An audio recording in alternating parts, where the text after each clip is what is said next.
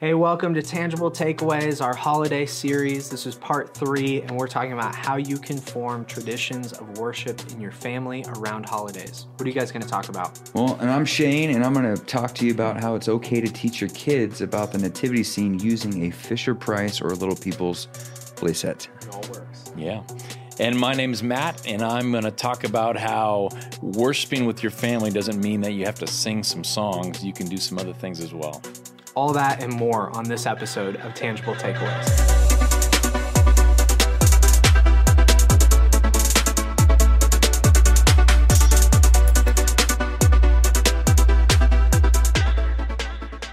Hey, welcome to Tangible Takeaways. This is our holiday series. This is part 3 where we're talking about worship and holidays. Thanks for being on, you guys. Thanks for having us. Yeah, it's going to be fun. Yeah, it's going to be fun to get into it. So let's just start here as we're talking about the holiday season, and as we're gathering our families, if worship needs to be involved. Should holidays be worshipful? Like, is there a reason? Do we have a biblical precedent? Like, why would a holiday be worshipful, or can it just be, tons and tons of fun and presents and things like that? I mean, every opportunity is an opportunity to worship God. God says to give thanks in all things for all reasons. David says, I'll praise the Lord every day. I'll extol your name every day. And so I think that if life is worship, and we believe that it is, then any moment within every season, every week is an opportunity for us to respond to God in praise. And I think there's a lot of things that we can do that don't involve singing that are going to come out as worship in terms of our response. Yeah, I think just as Christians, like there's a purpose why we celebrate like holidays such as Christmas. And it's because, our Lord and Savior is coming to earth to finally just make things right.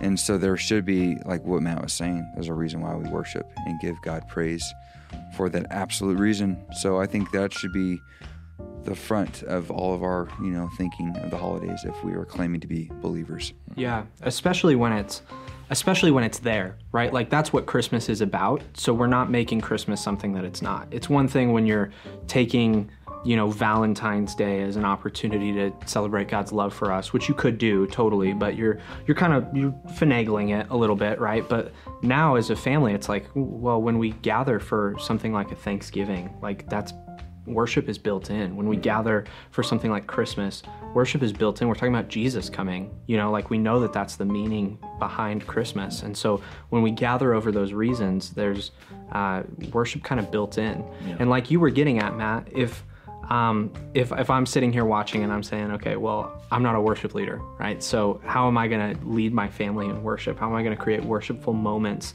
in a holiday setting? Like you said, it doesn't have to be singing. So what would that look like to make a holiday family gathering worshipful? I mean, I think you think of the holidays, these are high points in a calendar year. These are things that we look forward to. These are things that we spend a lot of time organizing to bring family and friends together. I think acknowledging the goodness of God in the relationships. I think taking time to recognize his good gifts to us. A lot of times, when you go around a Thanksgiving table, maybe you're taking time to go around and say, hey, what's one thing you're thankful to God for in your life? I think when it comes to Christmas, this is a time for us to stand in wonder and in awe at the incarnation, the fact that God has come near, and to talk about that, to talk about the wonders and the awesome nature of God and who he is and what he did in coming to this earth. So I think there's a lot of things for us to marvel at and to respond with hearts of worship in the midst of those moments that don't necessarily involve singing. Yeah, I think, if you don't want to sing and it's just maybe uncomfortable, you don't think you have the best voice, we could just read God's word, and you can read through the Gospels of Matthew or in Luke, and just the story of Christmas. I just think in Luke, just like when Mary finds out she's pregnant and the excitement that Elizabeth's baby, John the Baptist, has, and that you can really encourage your children. Like for me, I have little ones like from 2 to 1, and Matt has teenagers and young adults in your family, so they're on a different level of understanding. I'm now trying to prepare them to understand the meaning of Christmas. So it might go differently of how I tell the story than one with older kids, and cultivating that just an environment with the family that doesn't want to sing. Because I think, it's not, worshiping's not just singing. That's a part of it, but a lot of it's just praying and giving thanks to who God is. Yeah. I mean, we've got musicians in our home, and so you would think that, the people in our home who play an instrument and who have maybe just a natural bent toward music would want to engage in a singing time at home, and that is never the case in our home. There is singing that takes place. It's usually loud, and it's usually Brandon, walking through the house singing at the top of his lungs. But when it comes to a gathering of us, let's sing the doxology together. That feels awkward. That doesn't feel natural. But instead, maybe we can fill the room with an atmosphere of worship, even in the playlist that's coming out of the speaker in the kitchen. Yeah, that's true. And trying to create an environment of worship and praise that may not require a formal getting together and singing through a song, but you're filling the space with an atmosphere of praise. I love how you say the Christmas, or just the song selections, because I think Christmas has the only playlist that's going to have like Christian songs mixed with like the just commercial music, like there's going to sing about the Lord's birth, and it's like some celebrity, singing about away in a manger. Like, oh, that's kind of cool. But you can kind of really blend those two together. I think another one too is like my wife and I, we got it a few years ago, but it was an Advent devotional, and it was written by Paul Tripp. It says, "Come and behold Him," and it was just one day. From just December 1st all the way to the 25th of Christmas morning. And you would read that, and day 1 was about the angels. So you're learning about and then he just does a wonderful job of breaking it down, of just finding the true meaning of that. So I think there's a lot of great resources out there too. If you want to go a different route, hopefully they honor God, those resources. But and they don't have to be awkward or forced, right? Even what you're talking about is almost like we're actually building up to the event of the holiday. We're not even like just waiting for Christmas to get here to make it meaningful, but we're spending the month building up in our anticipation and preparing our hearts for to be excited on that day as we prepare this whole month. So you can have it as kind of this slow build up. You can have a meaningful moment at Christmas that doesn't have to be like, hey, we're all going to get together and sing now, which can feel really awkward and forced. Here's the other thing too, at a family gathering, sometimes when it's not even just our immediate family, you have people who don't know Jesus there, right? So how do you navigate that in larger family settings where you can still bring like, hey, we're believers. We believe that Christmas is a huge deal to us. And so how can we bring that excitement and joy and even that positioning of awe and wonder in our hearts to Christmas when there's non-believers there? How can we almost kind of expose them to the worship involved in that? I don't even know how to answer that question, really. I mean, I think it's a challenge. I feel it every year. You're in a mixed environment, mixed company. You're all family, but you're on different places on this spectrum of spiritual receptivity. And so you don't want to be the one who is just sort of deflating, the environment and taking the life out of the party.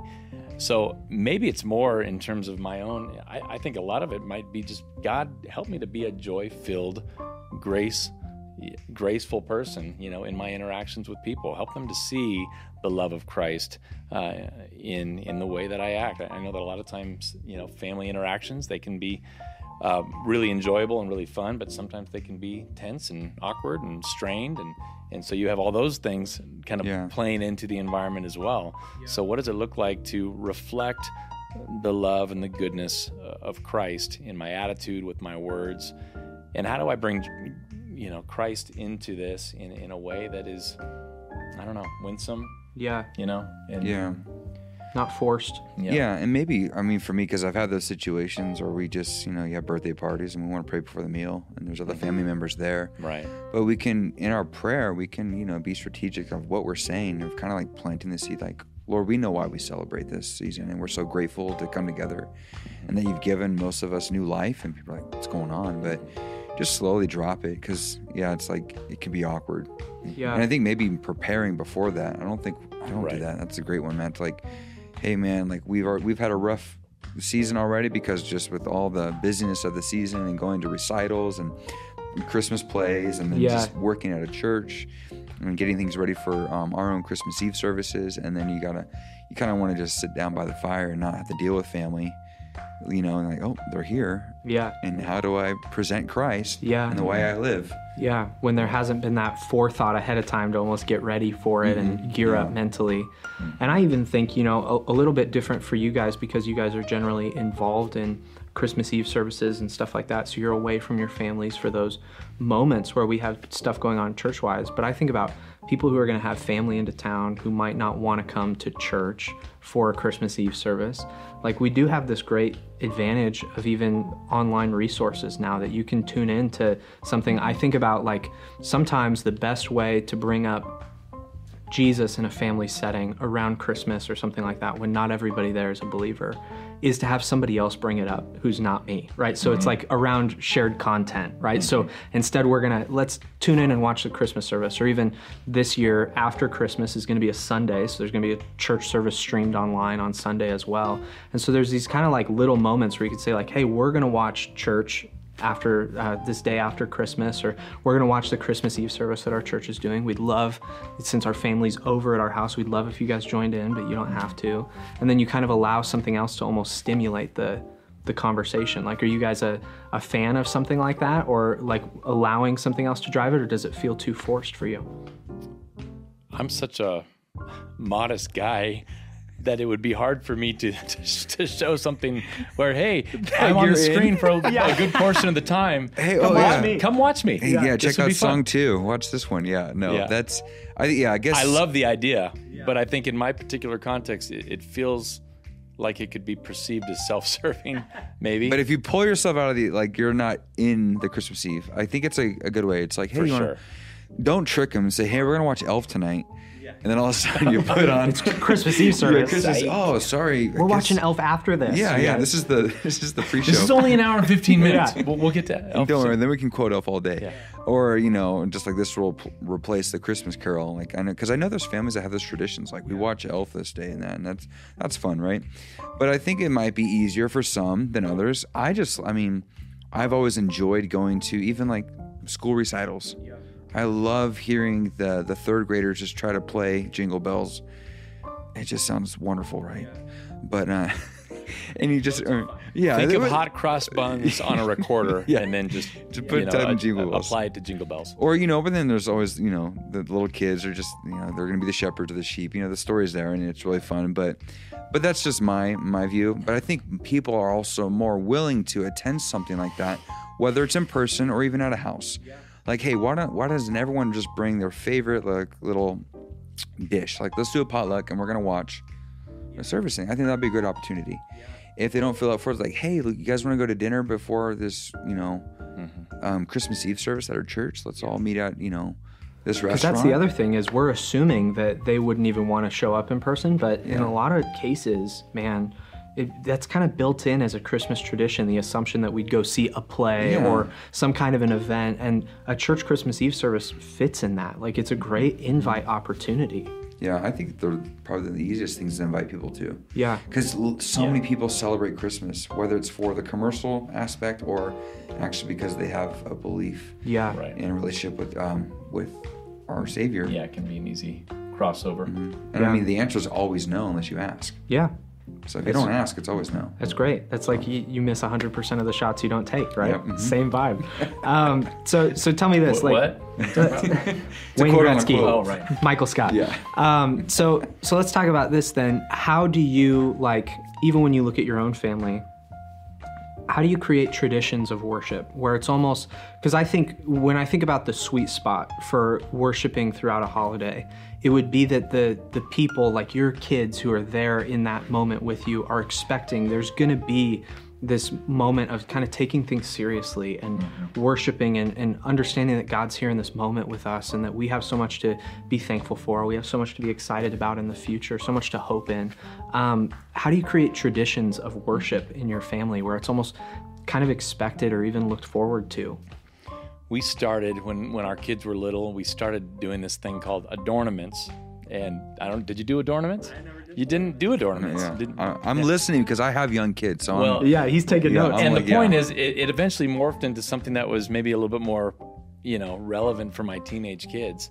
but it was a cardboard, kind of a hardback book, and inside were these little ornaments that were attached, each one connected to a devotional, and it was basically a way to celebrate Advent by reflecting on the names of Jesus. So one of them might be, light of the world, or living water, bread of life, the door, the vine, King of Kings, Emmanuel, God with us. And so each time we would take a little ornament out of the book, and we'd open it up, and today we'd be talking about, say, light of the world. Very, very short little explanation of the name and the title, and how that is attributed to the character of Jesus. And it was a way for us to look at the manger, but then pan out, who is this Jesus, and what does it mean that God came to earth, and who is he, and what did he do, and what does his name represent, and what does he provide for us? And so that was a way for us to really expand on the person and the work of Jesus through these adornments. We'd have a little Christmas tree kind of set aside, and so each day that we focused on one of these things, we'd do the devotional, we'd talk about the characteristic, and then we'd hang the ornament on that little tree. And what that's done, it still comes out even now, even though my kids are 15 all the way up to 20. You take the box of Christmas decorations out, and that book is still there, and it still provides a springboard for conversation. It may not be the cutesy little ornament thing hanging on the tree, although that may still happen, but it does provide a springboard for just bigger conversations with my teenagers. Yeah. That's really cool. Yeah. Mm-hmm. How old were they when you started that? Oh, they were Evan was probably 3, and Brandon was probably 7. Mm-hmm. So like some of them were old enough to read, and they could. Mm-hmm. Okay, that's really cool. Yeah, that's cool. I like that it's crossing some different divides, right? It's not just intellectual. It's not just like, let me read this thing to you, but you've got something that you can hold and touch and see, right. And you can put it on the tree, and like even that act of putting something on the tree, it builds this tradition, right? Like it's kind of built into the rhythm. And there's definitely a meter of time that you have. I think sometimes you want to just have this 15, 20, 30-minute family devotional, and you realize that after about 7 minutes, they're all heading the clouds. Yeah, they're looking all around. Yeah. So I have to be patient and just be willing to say, okay, it's going to be a slow drip. Every time we focus on one of these things, it's going to be a little drip into underscoring the person of Christ in their lives. Yeah, there's a tension to not overdoing it, right? Not trying to force too much. Right. Yeah, with a 2-year-old and a 1-year-old, you just like want to like touch everything. We have like one of those like Fisher-Price nativity scenes, but it only gets brought out during Christmas. We time. had that same one. Yeah, do you? Yeah. Should have bought it from Little you. Tykes. Yeah. Or the little people. Yeah, little people. Yeah, it takes little people. They probably own each other. Yeah. But yeah, and we read this story, and it's like, oh, grab the shepherd. Okay, where's Joseph? Where's Mary? And then, baby Jesus is now born now, so he needs to be in the manger. And so you're just prepping them, and because they're young minds, so they have an understanding of it. And there's so many great books out there too and stuff. And then like there's a book by R.C. Sproul. It's a children's book called The Donkey Who Carried a King. And it's just, it's a children's book. It's probably maybe from 4 on up, might be too advanced for my 2 little ones, but we still have that book because we can't wait to read it to them to get a different understanding, of it. But I think it really comes just as parents. How are you teaching them? How are you equipping them? Like the ornaments, or are you doing something different? I'm sure there's ways that you can go do the rings. Like you maybe write Bible verses on the rings until Christmas Day, because so many kids are used to it, maybe with friends at school, of we celebrate Christmas because of presents. And maybe they need to understand, like, no, there's a bigger meaning, and it's the best present that's ever given to us, and that's our Savior. So that could be at the last ring. Right. Yeah. And so they just have that understanding. That little, what do we call it? Little Fisher Price, Little People. Price, Little People Nativity. Yeah. Again, maybe we're just stuck in old traditions, but that nativity still makes its way out It's still in front there. of the tree on Christmas Eve. All the kids, the kids usually put us to bed now, so it's hard to actually prepare for Christmas Day like we used to when they like to stay up until 1 or whatever. So on Christmas Eve, it's like go to bed. Yeah. We've got things to do. But Corey will still bring that out, and she'll put it in front of the tree. And it's almost as if on Christmas Day, when everyone comes out to the tree, it's kind of like, a statement. Like, we're not going to get to the gifts under the tree until we, first of all, take time to remember, who this is all about and why we do this. And so, it's funny that still makes an appearance, but it serves as a little prompt of just reminding us of what this is all about. That's cool. I love what you guys are saying too, that these traditions, they need to evolve, right? Because like if you stick with the Fisher Price and that's like the only thing you've got moving forward, it's gonna get old quick. That's it, Corey. All right. Yeah, and we did our duty. And at a certain point, it just doesn't land the same way. And so it is this kind of continual work of contextualizing the way that you're worshiping as a family around the holiday. And so it's not always going to be the nativity scene. It's not always going to be the adornments. But even as your kids get older, I'm thinking with the rise of TikTok and making videos, like maybe it's like making a TikTok about what the Christmas story is about, right? And it's like these different TikTok and send your kids every morning. Yeah. Go. And but it's like included. Prompting them, instead of, because I remember as a kid, like we used to do a whole like Christmas pageant with our cousins for our family, and that was our way to like get into the story, and we'd dress up and plan it out as cousins and stuff like that, because we were a little older at that time. You were doing this at home. Yeah, we were doing it at home, and that's how we would like get into the story. And so it was called our like Christmas Eve extravaganza, and we did it at our house every year, and that only lasted maybe for, I don't know, 5 or 10 years, because that's only good for so long. But I even think about like, man, how that would evolve to today of like, well, we don't really want to do like a pageant for our family, but to say like, hey, well, you love making videos, right? So like, let's prompt our kids who are maybe older now to make a video about the Christmas story and play it out, Well, that's huge too, because if you're actually the one teaching the story, you're learning too, like you become a better learner as you're teaching it and stuff. And that's really cool, because like I could just see you probably learned a lot. Yeah, it forces you to be like, I want to be as accurate as possible, it forces you to dig in on a different level. So cool. Yeah, so I think that's kind of even a cool note coming out of what you guys are saying and kind of the different stages that your kids are in. But like these traditions of worship, they need to evolve. Like there's no magic key that's oh, well, we unlocked how we worship for Christmas, and it's going to be that way moving forward. Like we see that in all forms of worship. They're continually evolving because our hearts are just not consistent, like we're kind of up and down. And so worship needs to reflect where your family's at, right? Like it needs to be a reflection of where your family's at, but still taking time, no matter the season that you're in, to connect with God and to appreciate all that he's done for us. So it's been a great conversation chopping this up, you guys. I appreciate you taking the time. And hopefully you've got some good tangible takeaways about just how you can worship with your family together. And as always, maybe drop a tradition of worship that you have there in the comments, and maybe share this with a friend, or maybe it's even your brother or your sister, brother, sister-in-law, and like, hey, let's do this year. Let's do a tradition of worship. Let's build that for our kids. But we'd encourage you to just take that next practical step. And we'll catch you guys next week on Tangible Takeaways.